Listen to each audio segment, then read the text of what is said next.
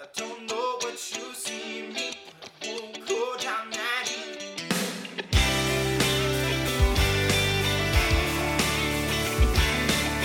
Boo, and welcome to the Plainside Podcast. My name is Alex. I'm here with my good old buddies, my good old pals, Cam Jordan. Cam, what up?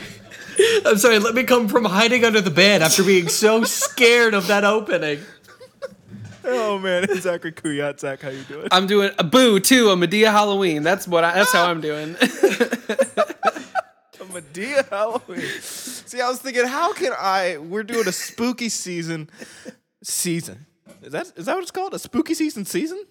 I would have just said a spooky I season. think it's just a spooky season. It can be whatever you want. Okay, I see where you're going with it. Because Okay, it's a yeah. season about spooky season. Yeah. So it's a spooky season. Season. SZN season.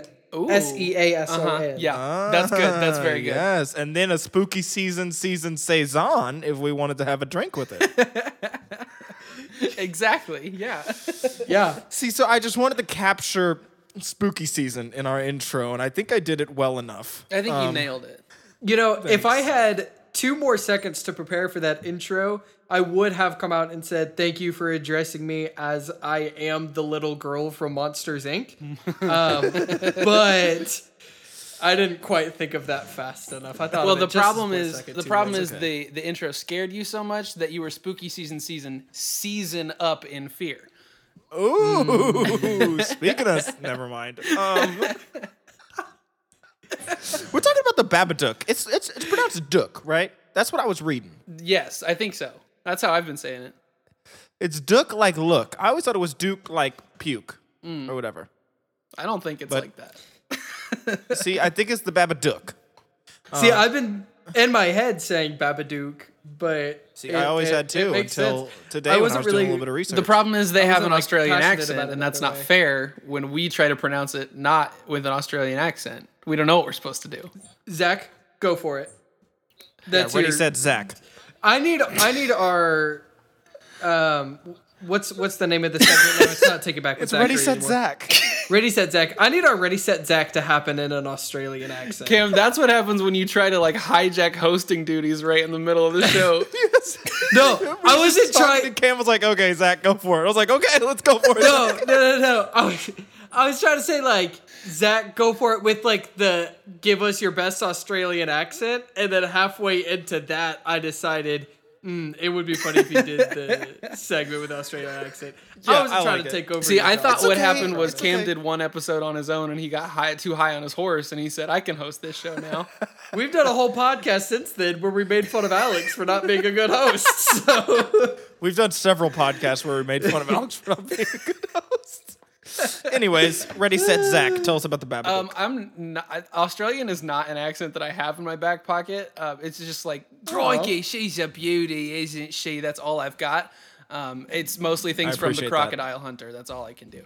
But the Babadook is it's an Australian horror movie that's about a widow and her son, and he's dealing with like the normal kid things, the like fear of monsters under the bed and in the closet and all that, and he gets fixated on this book about Mr. Babadook. I think that's why I've been saying Dook, because it's a book and that rhymes, but you know, I might be making that it's up. a book. Yeah. A book about Mr. Babadook, yes. Book. But she tries to get rid of the book, and then he sees the Babadook in the car with them, and so she gets him like sleeping pills, and then she has to deal with the fact that he has become real in her life. And in the end, they kind of reach an uneasy peace with the Babadook. They don't really expel him from their home. He lives in the basement at the end. That's a real spoiler alert for this movie, but it's like 5 years old, so get over it. We've already understood my stance on when you're allowed to spoil things. Zach thinks Yeah. spoiler alerts should work like milk. You got about a week after you open it, and it's done. Yeah. You know, for TV shows, yeah. I like it. Cam, go ahead. I didn't think it was a good movie. Oh man. I really didn't. I thought it was like really average. I was never really scared, and I thought a lot of it was really kind of corny. That hurts my heart a little bit because I think this is a really good movie. No, every time the Babadook came in, like it just felt corny.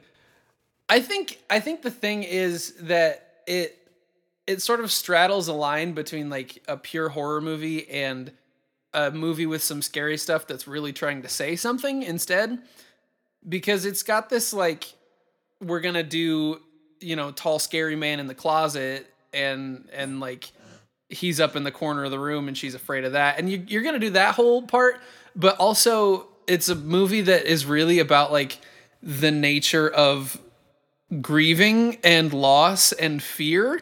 And I think it's leaning so hard on that stuff that I think sometimes it chooses to sacrifice some of the scary stuff to get to the thematic things it wants to do.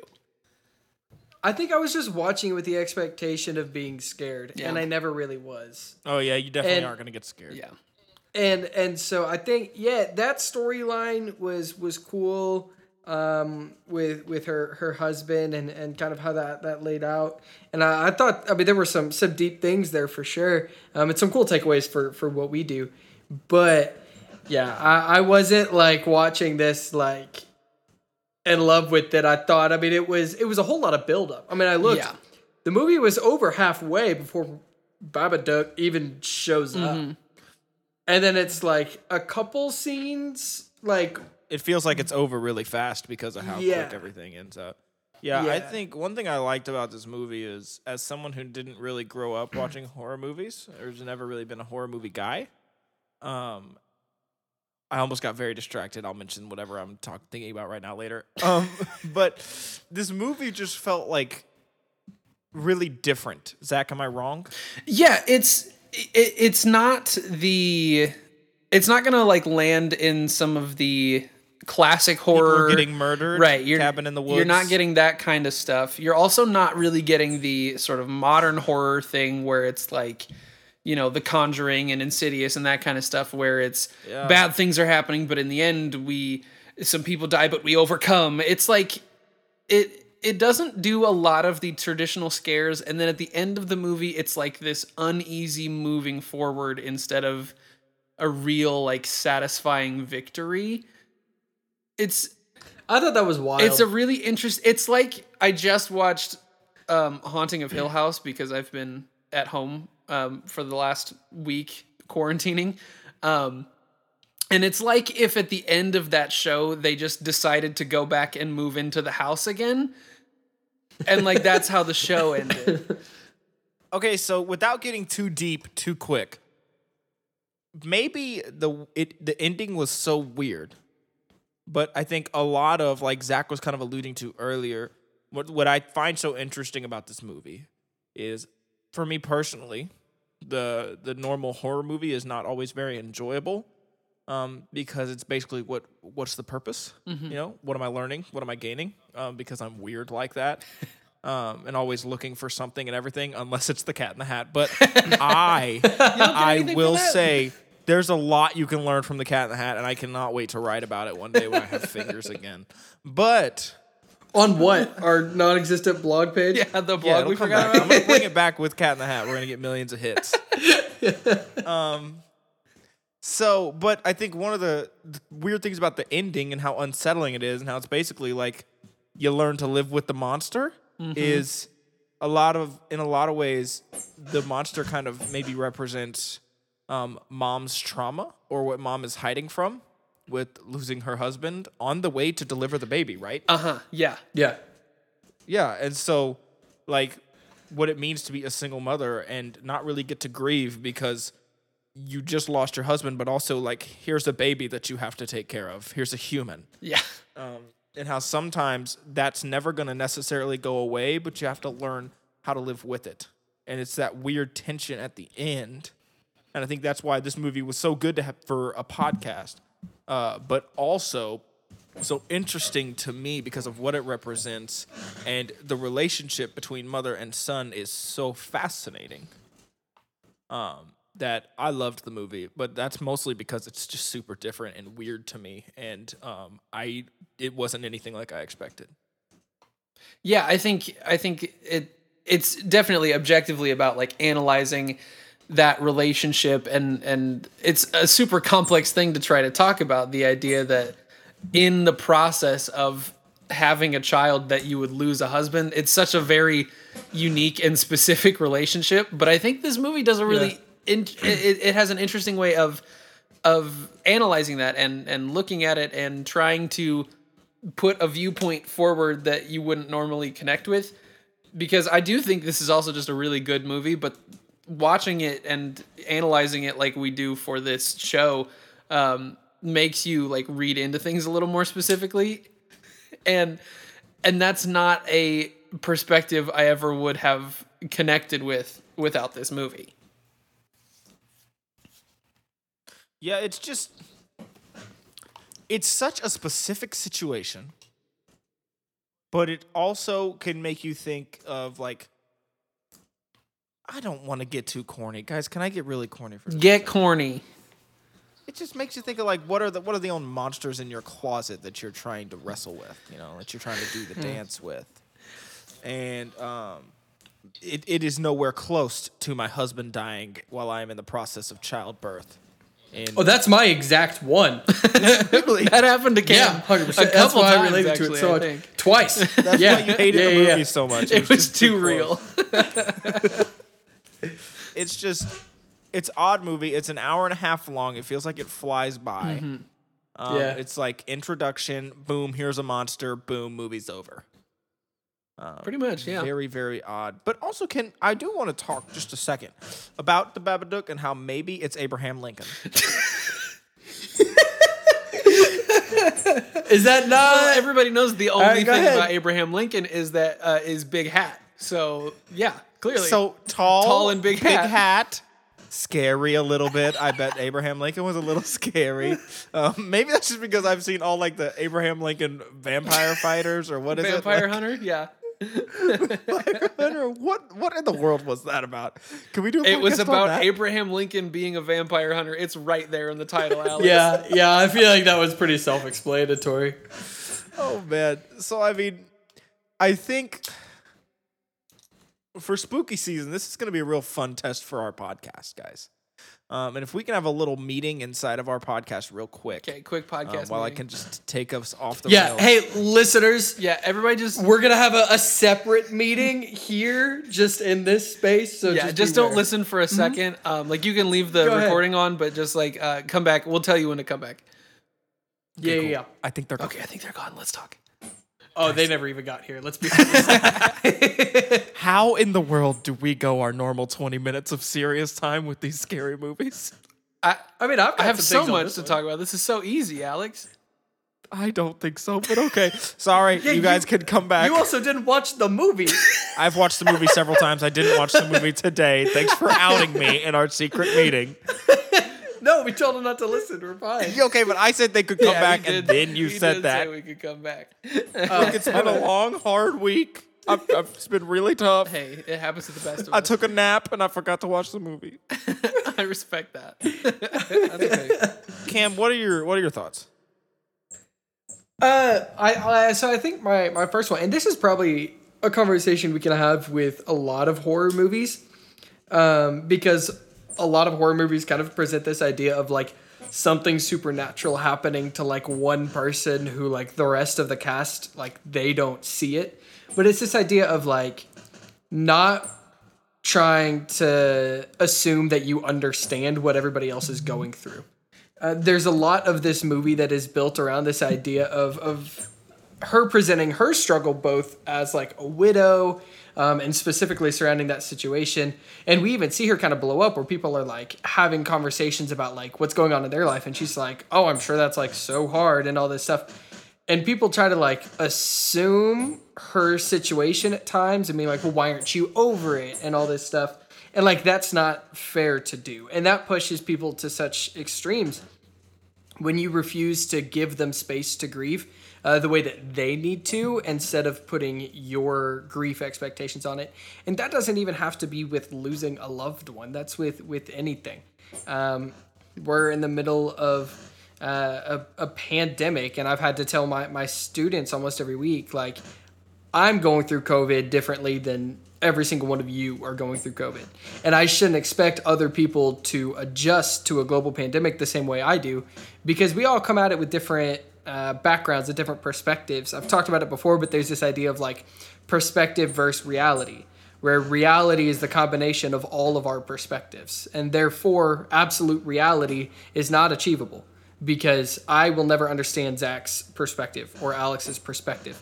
And I shouldn't try. That's why there's value on our perspective. And so trying to assume that you know exactly how other people are adjusting to things and taking trauma is really dangerous, and it's not something that you have the right to do. Yeah, and I think to add on to that,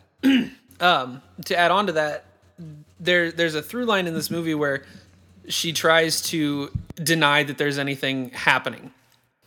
Again, as so often happens in horror movies, she tries to deny that there's anything weird going on in the house, that there's anything, that he's seeing anything in his closet and under his bed, which, to be fair, he's a child. She should deny that at least for a while. But she tries to deny it there, and she tries to push away this difficulty that she's having by having him share a birthday party with his cousin so that she doesn't have to think about that day specifically. You know, there's a lot of her not giving herself space to deal with those hardships. And I think there's a tendency to do that in life too. When something shows up that is difficult, I think a lot of times we forget to give ourselves space to have a hard time with these things. But this is not the like contextual correct poll for it, but hey, Jesus wept, you know, the man cried. But you're not wrong. It's the truth, though. And like, he also dealt with hardship and had times when he had to understand, I need to be willing to cry and grieve and hurt about this. And the same way that she tries to pretend that the Babadook isn't real and tries to tell her son that there is nothing to be afraid of when in reality there is, I think we have to learn to accept that is a part of what happened to us. That is something that exists in the real world. And we have to, instead of pretending it doesn't exist, you have to find a way to sort of coexist with it in your own life, which is weird to think about, but you got to stick it in the basement and feed it a dead rat every once in a while. You know, it's kind of weird. I've been, and Melody's in the other room. She can hear me talking, so who knows if this will be a weird conversation later. But one thing I'm kind of learning myself is a lot of times I do this in my marriage, or I will do this with my friends, is I will have a really hard day. I'll be going through whatever it is I'm going through. And then the second I feel any ounce of somebody else having a hard time, in my brain it's I have to switch off my hard time so that I can help fix whatever's going on with them. Mm-hmm. Right? Yeah. So that I can be Alex the friend, or Alex the pastor, or Alex the husband, or Alex whatever it is. And one thing I'm kind of sorting through is there's this weird line, okay, of trying to seek to understand those around us without thinking we know everything about their situation. You know, it's unhealthy for us to not try and seek to understand, because if we can't do that, how can we ever really help or reach out to anyone if we don't try and understand what they're going through? But there's this line and there's this humility we always have to keep about ourselves, is I should never get to a point where I feel like I know. Right? Mm-hmm. Like, I feel like I know the way they feel. And in the same way, I always have to understand that people don't know how I'm feeling unless I tell them. And even when I tell them, I don't think sometimes they're going to understand the weight and the magnitude of the way I'm feeling. And it's all these little weird communication errors, and then it ends up, I feel like a lot of times I just kind of throw my hands up and say, okay, I'll just fight this one on my own. Yeah. Right? And I couldn't imagine being this single mother who just went through everything, who gives off crazy vibes. Yeah, for sure. For sure gives off crazy. 100%. Yeah. And so you have to understand, like, what if this was my neighbor? How would I think? And I would probably be a little turned off. I'd probably kind of keep my distance. And Melody just sent me a sad face text. Melody's better than all of us. She is the best of all of us. That's been long determined. But Everybody brace yourself for the Melody standalone podcast as an extension of the Plain Sight tree. Our 100th episode is just gonna be Melody. She'll be doing a Plain Sight type of review on Of all our of show. our podcasts. Yeah. Oh, that would be so good. But like it becomes so intricate and it becomes so messy that like I feel like a lot of times in these situations no one really we all confuse ourselves about how we actually feel. Yeah. And then to not be too cheesy, it turns into something that's just a big, gross Abraham Lincoln looking monster. Every time. And then we have to reckon with that.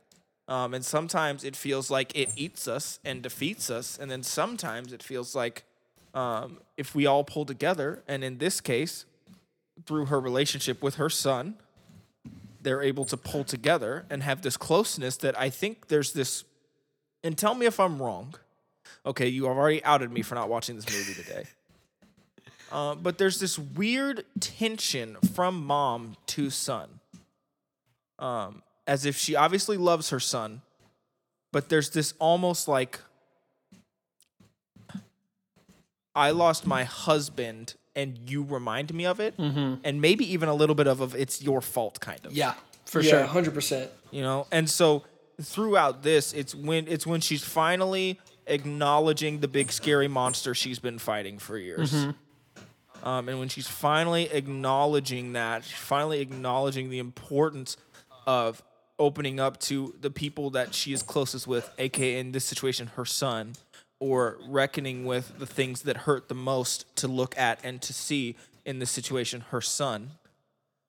It's through that she really gets to find some sort of not happy ending, but this weird starting place of at least now I can recognize what's going on and I don't have to walk in it alone. Yeah. Yeah. And I think a lot of times there's this huge, messy gray area that we find ourselves swimming in. I know me specifically. And like to be blunt, it's been a real tough week for me. And a lot of times it just feels like, man, the smallest thing. Like I had the wrong size filter for my furnace when I went to go change it today, and it just like threw my whole mood off. And I was like, there's no way this could have me this upset. But it's just like, it feels like I just got punched in the face over and over and over again this week. And if I don't cope with it, if I don't really address it and learn how to deal with it, eventually it's just going to take me out. Yeah. Yeah. And go ahead. No, keep going. Well, so I think to level up that idea, I think there's this idea of how we approach that as friends as well, like as friends of someone who is struggling.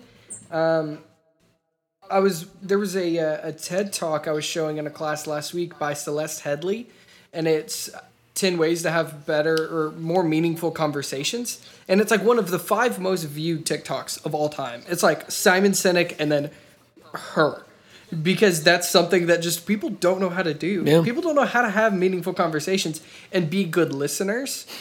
And I think one thing that she really talks about is this idea of like sympathy versus empathy. And how like if somebody in a conversation talks about something bad going on in their life, say like someone passing away, that's not your time to then share when you had someone pass away. Right. Like that is like sympathy trying to say like, hey, I've been there too. Like, it's not that bad. Here's how I grieved. Here's how you can grieve. Check that off my list. As a friend, I was a support for you.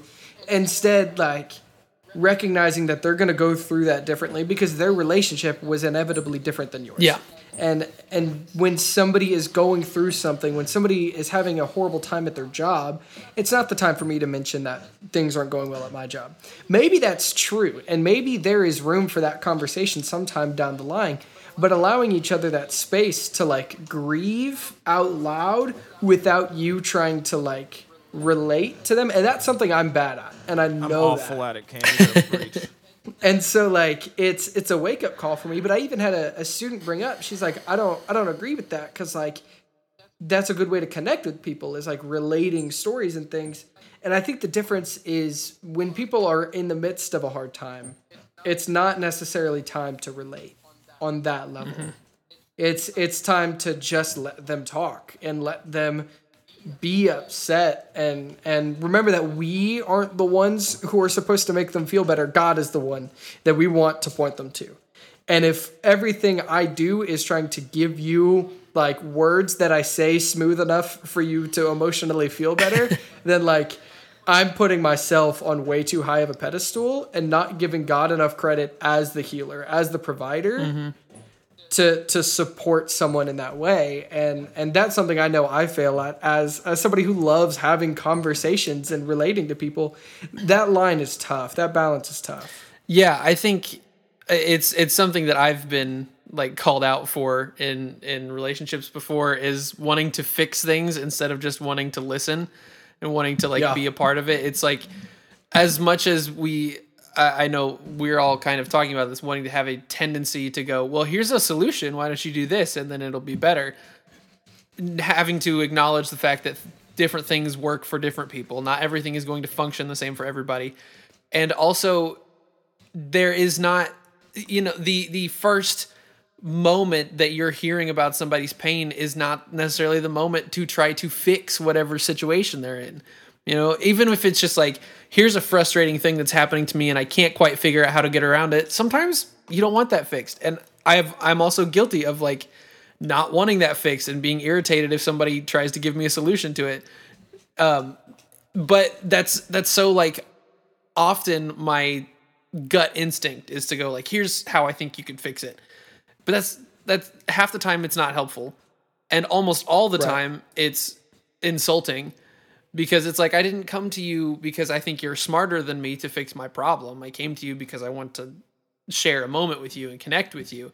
But when I hear a problem from somebody and I start going, I have the answer to that, it's like, did you even listen to what I was saying, or did you just wait for me to stop talking so that you could start talking about your solution to the problem?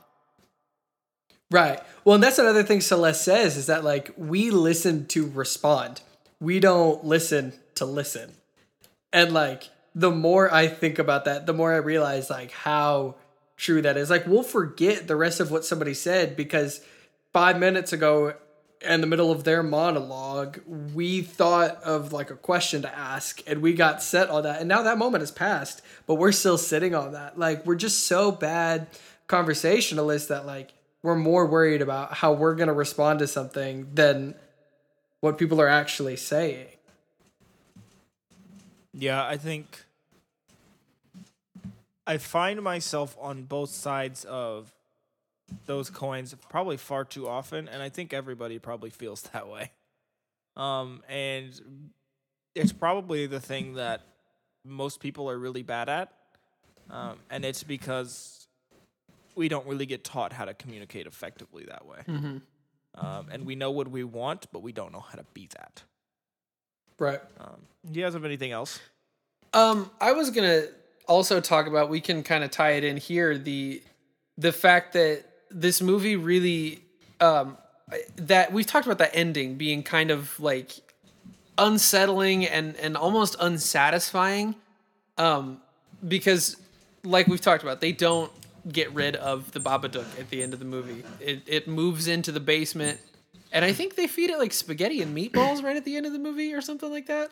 Worms. Oh no, worms. You're right. I could have sworn there was real food in there, but you're right. It was worms. No, it was worms he found while playing with his little dart gun. Yes, that's correct. He does feed worms to the Babadook. But all of these things we've been talking about, all of these like personal issues that we have, all of these, occasional failings. I think we're so tempted all the time to think we have to find ways to expel them completely from who we are. If I am a compulsive liar and guilty about that, well, eventually I just need to completely expel lying from my entire life and from who I am as a person. And I think, not to say that you should just not try and give up and live in whatever your issue is, but finding ways to cope that understand who you are as a person, where I can acknowledge, yes, this is an issue that I have, and here is why it's an issue, and here is what it does to me, and recognizing that and acknowledging that, and then finding ways to grow beyond it while still having it there to understand this is what my issue is. These are my own personal scars, my own personal failings, whatever it may be. Not losing them completely, because if we lose those things, a lot of times we fall back into them, but still being aware of them and finding ways to grow with them still around, but no longer interfering. I think the first step of knowing how to win a battle like that is knowing what in the world you're fighting. Mm-hmm.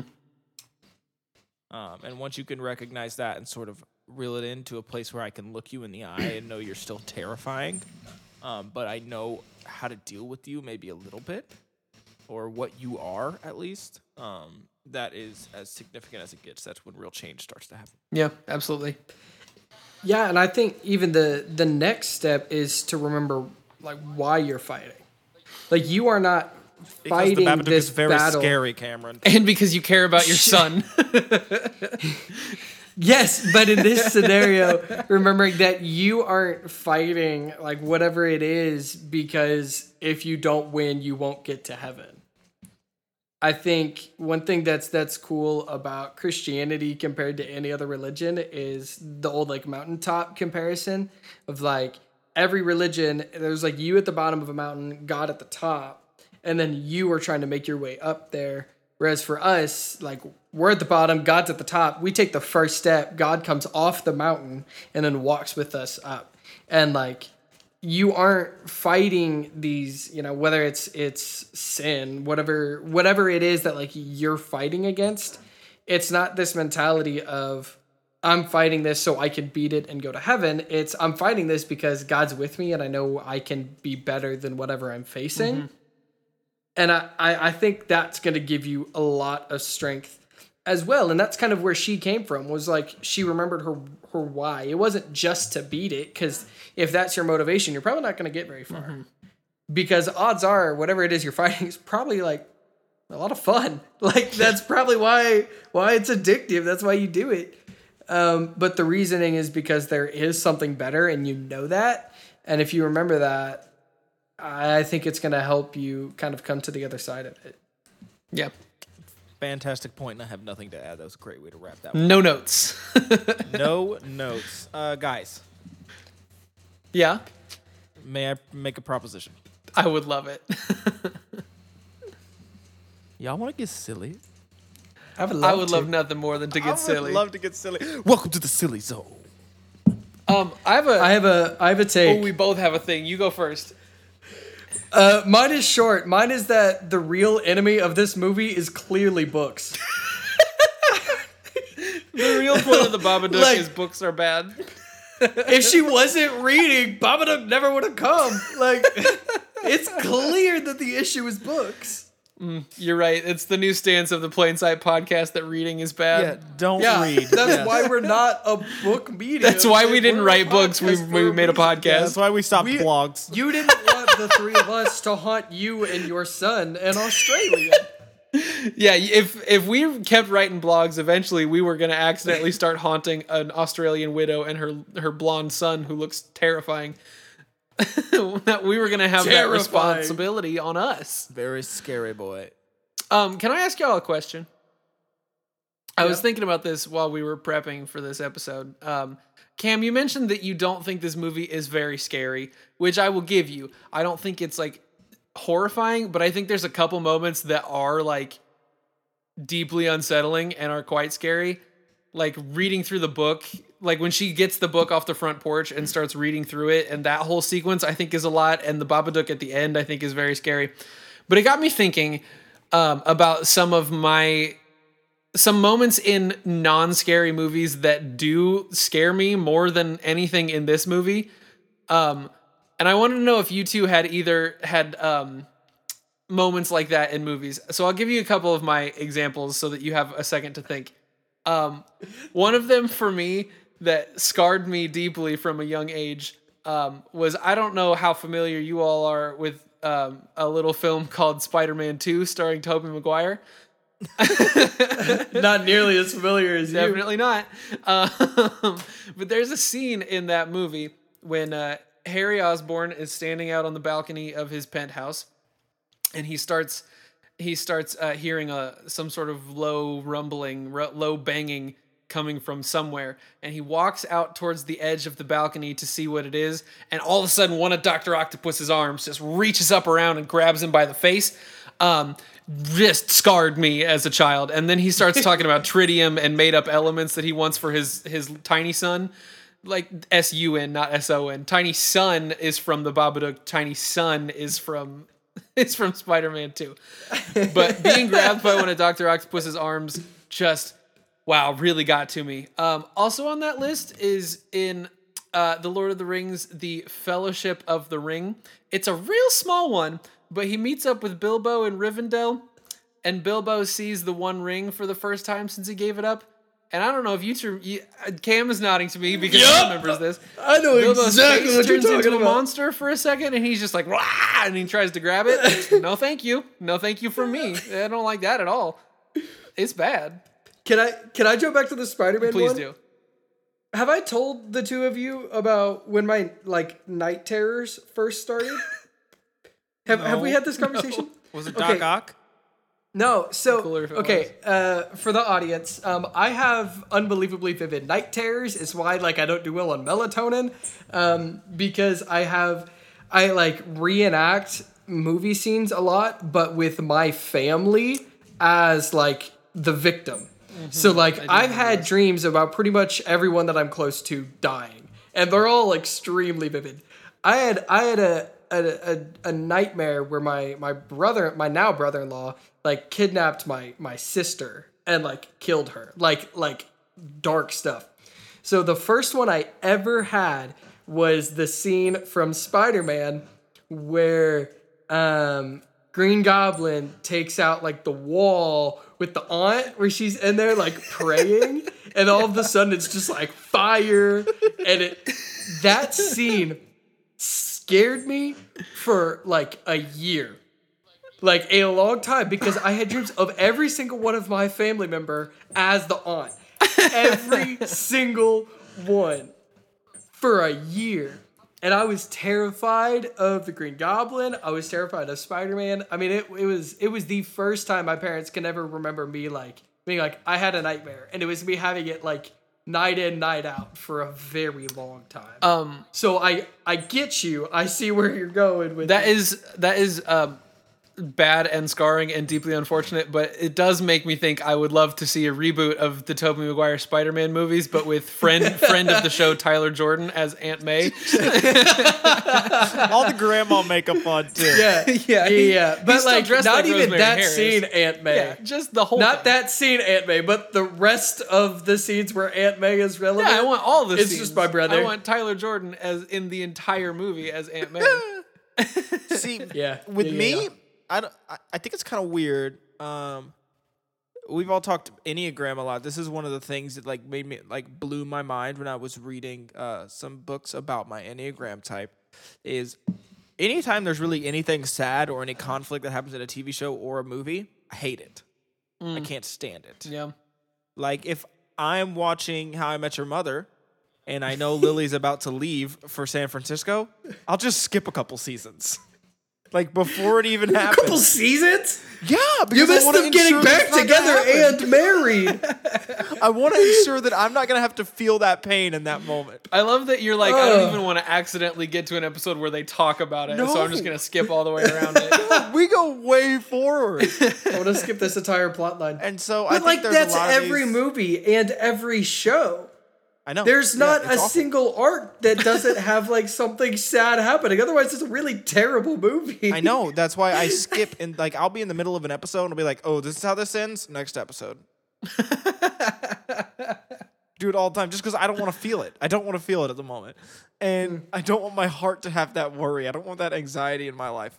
But so that's one. And then as a child, the scene that I couldn't get over, that for some reason was so terrifying to me, was when Scar killed Mufasa. Yeah, that's fair. That was a lot of people. That's I a good think. one. And Yeah. I would watch Lion King all the time and fast forward past that part. Same sort of idea, basically, Cam. Please put that on the socials. But so I've had a lot of moments like that. Guys, can we step away from movie talk for just a second and I can talk about an experience I had last night? Of course. Yeah, I'd love to. I went paintballing for the first time. I got a little bit of a Oh, taste. Yeah, I I've want to been hear about wanting this. to hear about this. Guys, it sucked. I had no fun. Well, okay. One, what did you wear? I couldn't find any jeans, and we were out doing a bunch of other stuff for my good buddy Harrison Rice's bachelor party. Harrison, if you're listening to this, I loved paintballing last night. It was so much fun. So I just took But some also maybe leave sweatpants. the podcast now. So I just threw some sweatpants on and a hoodie. It was basically it. But so your glasses get foggy. We played 3 games. I died basically in the first 2 minutes each time. I don't think I shot anyone. At one point in the last game, I thought I might have saw someone and just wanted to seem impressive and was just across the entire map just so people thought I was actually doing something. I just wanted to feel like I was part of the team, so I was just shooting in the air the entire time. get it. So here's the thing. I went in with hopes that I was going to be able to 360 no-scope somebody. Yeah, how'd that go? I didn't do it. It doesn't I wasn't sound like it able to went do good. Well, if you do remember, I told you those odds were not great. Yeah, but here's That's the thing. true. I just had such a long day. I think if we would have went at about 2:00 in the afternoon, I'd have went crazy. I'd have went ham out. But since we went at night, we played 3 games. I died like immediately each time and left thinking, I'm not sure I'll ever do that again. And I feel bad because everybody loves it so much. And I feel like I should have had a good time, but I didn't. I died immediately every time. I think I'm too big a target. I think that's the issue. You need to go It's hard to at a hide. time. And I had no clue how to aim them things. That part's like point and click, man. There's so I'm trying to look down to see if I can see it come out the barrel so I can see where it's going. But you got the big old thing, the tank that holds all the paintballs. That's because you're firing a sphere, and it is not going to work like that. It's basically like firing a musket, where you just point and hope. That's it was just curving in the air. That's what I'm saying. You just reach they're out. not long range weapons. You got to reach out. You might as well but go that's- one hand and just turn it sideways and point. You know. Yep. Honestly, I My- should have just done that. The highlight of my time as a paintballer was when we went as a fraternity, and I'd just broken my foot, and so I had a walking boot that I wrapped in a trash bag. So I was hopping across this paintball field on one leg, just sidearm, bah, bah, bah. And I think, Alex, what you need to do is go at a time where you aren't going to be super strict about one hit and you're out. You need to just get some paintball guns, go to an open area with some friends, and just shoot each other. Make your own games. Can we That's- invite our plain sight audience to a game of paintball? Yeah, Absolutely. the Garrickys and our moms to go play paintball. Scott Kuyat would come play paintball with us, and it would not be fun anymore because he would have the time of his life just shooting at us. No, that's exactly what would happen. See, I think me and Zach would be the ones, and I had another guy. Me and Zach would probably be the ones that kind of hang in the back and try and be tactical and hide behind stuff. Yep. Which I'm big. I don't hide behind stuff. And then I would find myself in the middle of nowhere trying to look and see if I can find a person, then realize, oh gosh, I'm a huge target in the middle of nowhere. And there were several times, and by several I mean 2 of the 3 times I died, I still have no clue where I got shot from or who shot me. When you died, did you yell out, "He's one shot! He's one shot!" I did not. I wish there would have been a death chat though, so I could talk about their Death chat in moms. real life. But it was an experience, I guess. But I don't think I had fun, and I was very tired. And I came home and I took a shower, and then I was very, very upset that I didn't get to eliminate anybody. I didn't shoot a single person, and I'm very upset with myself. That is pretty sad. I won't lie to you. You guys want to play a game on the Greatest Game Show podcast and the history of Game Show podcast with the Greatest Game Show podcast name and the history of Game Show podcast names? I would love to. I think so. It's called Laughery with Zachary. Zachary, who you gotta Today's take game, away? us paintballing. Unfortunately, we will not be paintballing in the middle of this episode of the show. Before we start, I've decided that in the honor of doing, spooky things in this spooky month, that each week I'm going to try to summon a ghost. But I know that I've already summoned a ghost before, but that was like a traditional like ghost from the past. Are you holding a seance in plain sight? Something to that. More like burning effigies and hoping something reacts to it. But ghosts are always real old, right? Like from a long time ago. But like people died a lot more recently than that. Why don't we see any ghosts from like the 90s and early 2000s? So that's what I've decided this week I'm going to try to do is get me a ghost from more recent history. So we're going to aim for like late 90s, early 2000s. I've got a Walkman.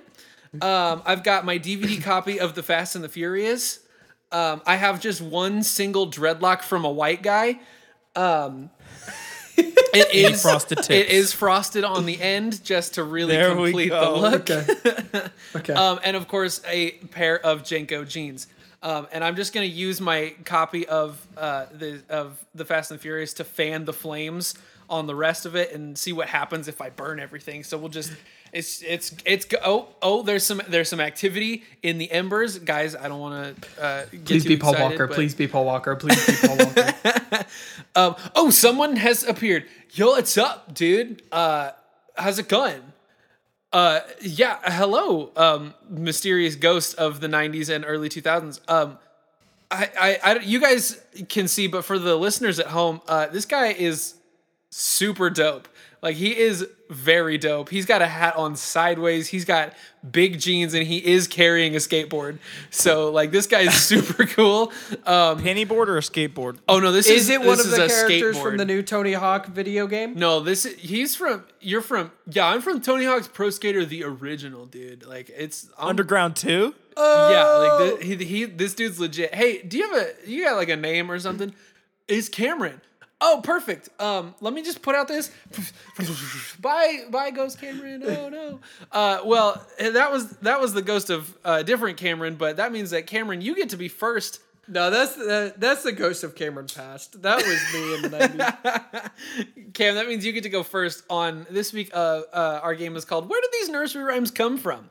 The Babadook in this movie is based on admittedly, a spooky nursery rhyme, but I don't even think we need to dig that hard. I think if we look back at the actual nursery rhymes of actual past, what we're going to discover is that all of them are terrible. So what I've done is I've pulled 7 actual nursery rhymes that you will probably recognize, and I've found at least 1 or 2 Chicken wing, So- chicken wing, hot dog and bologna. That's not one of them. Dang it! I found 1 or 2 of their possible origins. Your job is to try to guess at what the origin is. So I'm going to tell you the name. Then Cam, you're going to go first. This is sort of like our Yahoo answers, where you'll both answer and whoever is closest gets the point.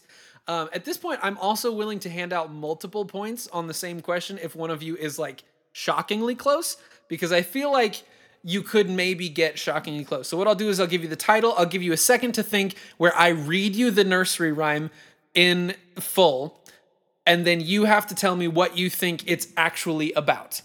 Does that make sense? Yes. Okay.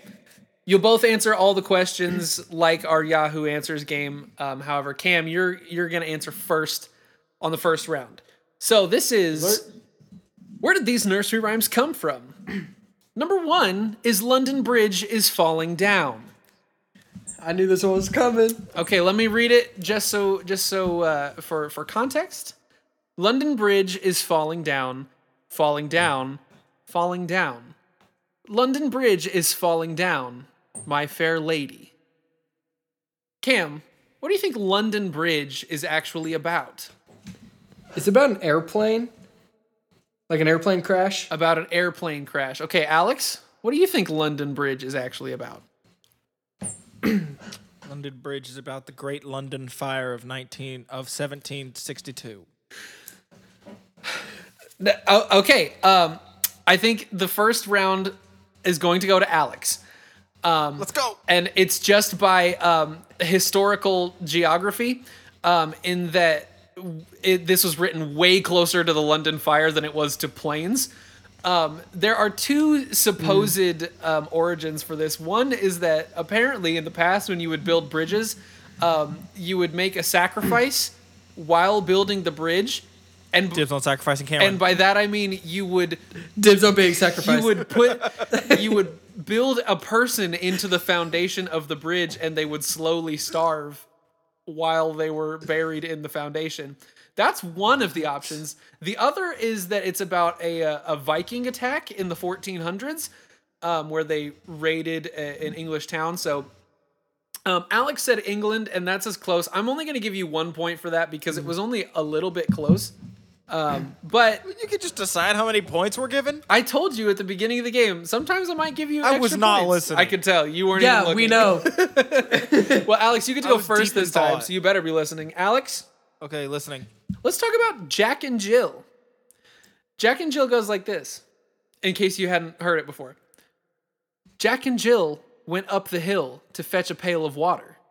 Jack fell down and broke his crown, and Jill came tumbling after. Alex, what do you think Jack and Jill is really about? This is the nursery rhyme and not the Adam Sandler movie, just in case that wasn't perfectly clear. Jack and Jill Good, because I still don't know what the Adam Sandler movie's about. is about. It's about The movie's about Dunkin' Revolutionary War. Donuts. The Revolutionary War, okay. Cam, what do you think Jack and Jill's about? I was gonna say capitalism. Capitalism. Okay, so the real Either that or destroying the patriarchy. capitalism or destroying. Revolutionary War. So the apparent real background of the Jack and Jill fairy tale is that two young married people are committing adultery with each other. That's what it means to go up a hill heard this. and fetch a Not pail of condoned on water. the Plainside podcast. No, of course not. But Jill becomes with child, and Jack, in his despair at being found out, does crack his head against a large rock, and Jill follows suit. We got to get darker, guys. You got to get way darker to get these right. But because you talked about patriarchy, and that's also true in families, and there was a family involved in this story, Cam, you're going to get the round 2 point. But again, I'll take it. only one, because we're not close yet. I think we're going to get close by the last round. I can respect that. Cam, round 2. You get to answer first this time. Let's talk about Ring Around the Rosie. I know this one. It goes, ring around the rosy, a pocket full of posies. Ashes, ashes, we all fall down. It's about like a demonic, like satanic ritual. Ooh, a satanic ritual. Okay, Alex, what do you think? Isn't it about the plague? Alex, I think Alex, that's you're it. gonna get the. I'm gonna cap it at 3 points because that's exactly what it's about. It is about the bubonic plague. And Alex, I gotta give you credit for that because when you said you knew it, you actually did know it, and I wasn't sure if that was gonna be true or not. So it's good to know that it was. You're gonna get 3 I points. knew for I'd that. heard that one, but I didn't remember what it was. Yeah. Ring Around the Rosie was about children catching the bubonic plague and dying of it and carrying flowers so that their corpses wouldn't smell so bad. So it's real pleasant. And this is the kind of Beautiful. darkness that we need to dig for if we're going to win this game. I learned about that as a very young child. Hey, if you were going to be doing the nursery it rhyme now. as a child, you should be learning what it means as a child too. Alex, you get to go Big first this time. Okay. We're talking about 3 blind mice, okay? Goes like this. 3 blind mice. 3 blind mice. See how they run. See how they run. They all ran after the farmer's wife, who cut off their tails with a carving knife. Did you ever see such a thing in your life as 3 blind mice? Alex, what is 3 blind mice about? There's 3 of them. They're blind. It's about 3 servants who kill their master. Okay. Cam, what is Three Blind Mice? I was about? gonna But go. they're yeah, blind and look a little bit like mice. I was gonna go like slave owners. Like sexual relationships between like slave owners and slaves. They're banging. Okay. Probably not a term. I should have used it. Just gonna say that in full confidence before we have to address it later. This one is actually tough because you both like have found certain things about it. I'm gonna give it to Cam because I think he's found the power dynamic. What it's actually about is Queen Mary I, aka Bloody Mary, burning 3 noblemen at the stake who she thought was plotting against her. So they were apparently running around behind her back, so she cut off their tails, aka burned them alive, which is the same. Yeah, we're gonna have to come up with different words for symbolism here. Because cutting off their tails, burning them at the stake. Because we're getting closer to the spirit of the game, Cam, I'm going to give you 2 points for that one. You weren't like spot on it, but you were much closer than some of our first guesses. So I'm going to give you 2. I'll take it. And you get to go first. That's your other gift after that one. Cam, number 5 is Humpty Dumpty. If you'll remember, Humpty Dumpty sat on a wall. Humpty Dumpty had a great fall. All the king's horses and all the king's men, well, they couldn't put Humpty together again. What's Humpty Dumpty about? And this is another one that I know I've heard. Notably, not an egg mentioned anywhere in that nursery rhyme. Right. Man, I remember hearing this one, but I can't remember what it is. And what I'm thinking of, I know it's not dead on. I know it's not right, but I'm gonna go with it. I think it's gonna be about like some type of like government like spy that was like committing treason. Okay, a treasonous spy. Alex, what do you think Humpty Dumpty is about? Winston Churchill and the Wall of Berlin. Okay. I think I'm gonna give this one to Alex because even though the timeline is not anywhere near correct, it is about an English wall. It's about an Englishman and a wall. Humpty was actually the name of a cannon that was used in the English Civil War, Okay. and when it was destroyed, a wall was destroyed during a siege. The cannon fell and they couldn't repair it. So I'm tempted to give 2 points for that one. Let's get it. Because you did find wall and English in yours. I'm going to give you 2 because I think that was pretty impressive. That's 6 points right Yeah, there. so right now the score is 6-3. But as we've shown, we'll give up to 3 points for this game. So it's still anybody's game. Alex, you get to go first this time. This might be the only one that you haven't heard. This is Mistress Mary Quite Contrary. It goes like this. Mistress Mary Quite Contrary, how does your garden grow? With silver bells and cockle shells, and pretty maids all in a row. What is Mistress Mary Quite Contrary about? It is an accusation of Mary doing funny business and cheating on Joseph to make Jesus.